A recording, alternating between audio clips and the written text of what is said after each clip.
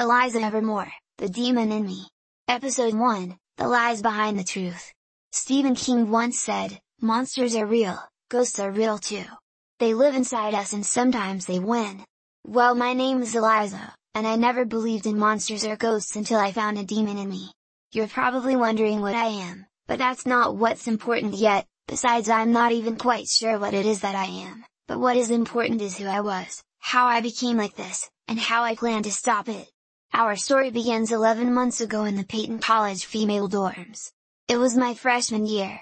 I was laying in bed listening to music, on my headphones, until my roommate Hillary jumped on my bed to get my attention. "What, Hill? Come on, Z. It's time for the frat party and you're not even ready." Like I said before, I'm not going. I told her, as I've been telling her all week. I don't even have an outfit. Well, girl, good thing I have an outfit picked out for you then. Are you even listening to me? I'm not going. No, I never do. It's twerk time. So go suit up. Fine, if you promise to never say twerk time again. Not likely, she replied. As we both laughed. Shortly after this, we pulled up to the party. It was more than a fair-sized one. I'm surprised the cops didn't get called to break it up, but then again, one of the frat brothers throwing the party's dad is a town chief. Hillary saw her boyfriend, well, more of arm candy than an actual relationship, in the distance and ditched me at the party to go see him. Okay, the story is all filler at this point, so I will sum it up quick.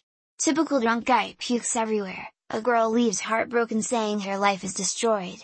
And a creepy old dude, who is at least 2 times everyone here's age, hits on all the freshmen. So let's fast forward a bit. To the point of the night where this drink changed everything. It's all a bit of a blur. And I didn't notice at the time, but I was handed a cup with a pill dissolving in it. And that was the last thing I remembered before waking up in my own bed. Nothing felt out of the ordinary, until I went to go open my bathroom door. And ripped the door right off the hinges like it was nothing. As I looked in the mirror, my eyes were no longer green. They were now somehow red. And not just any red, but a glowing crimson. I quickly tried to wash my face, thinking that maybe I was just still tired, and I needed to wake up some more. As soon as I finished splashing my face, I knew the horror was real.